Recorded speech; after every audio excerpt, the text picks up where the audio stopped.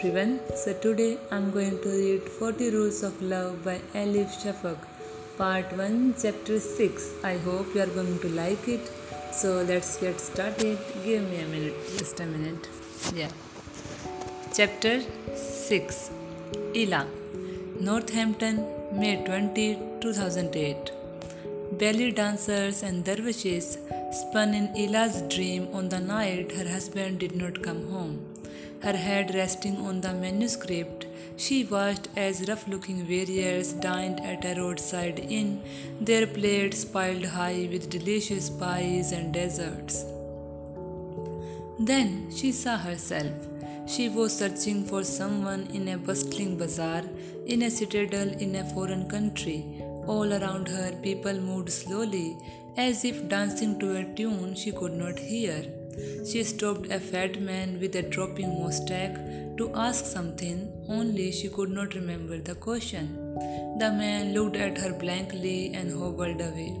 She tried to talk to several vendors and then shoppers, but no one responded to her. At first, she thought it was because she could not speak their language. Then she put her hand to her mouth and realized with horror that her tongue had been cut off.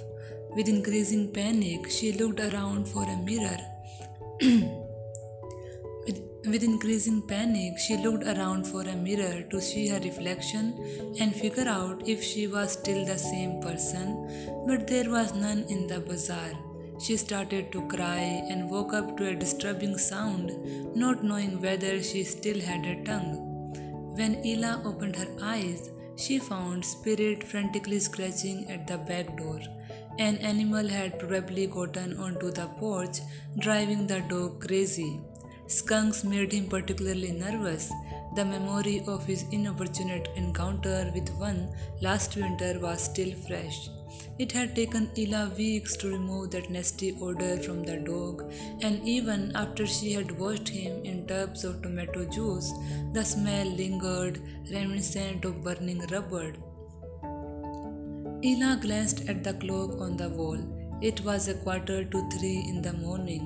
David was still not back, and perhaps he never would be.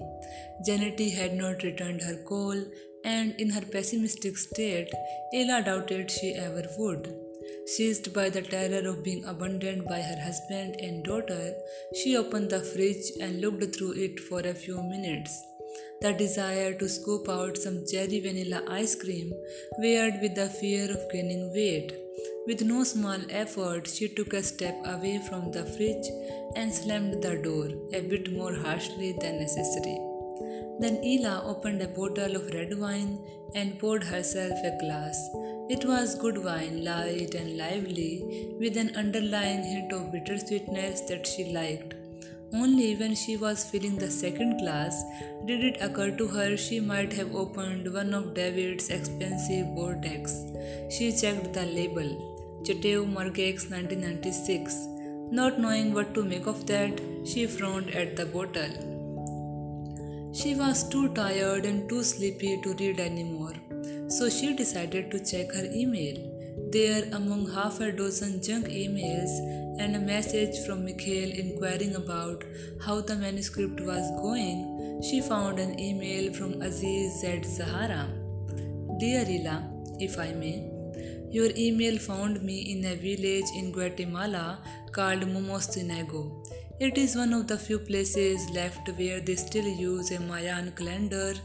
Right across from my hostel, there is a wish tree bedecked with hundreds of pieces of fabric of every color and pattern you can imagine. They call it the tree of the broken-hearted.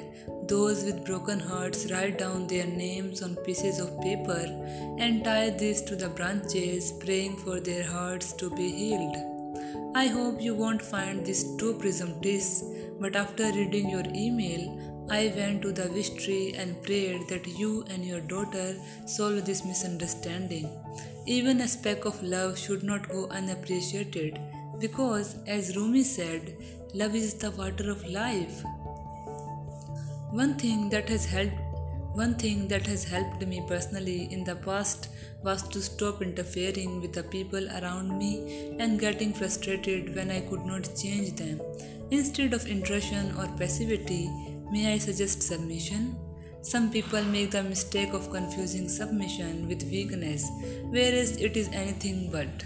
Submission is a form of peaceful acceptance of the terms of the universe, including the things we are currently unable to change or comprehend. According to the Mayan calendar, today is an auspicious day. A major astrological shift is on its way, ushering in a new human consciousness.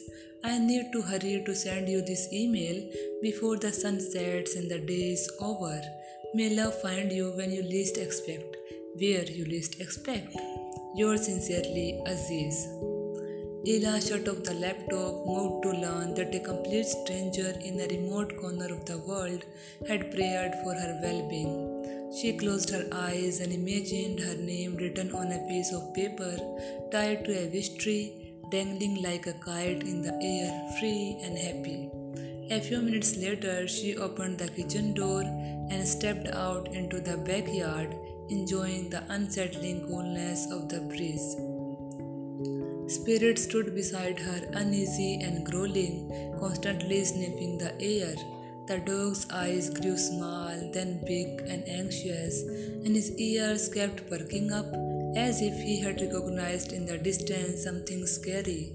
Ella and her dog stood side by side under the late spring moon, staring into the thick vast darkness, similarly fronted of the things moving in the dark, fronted of the unknown.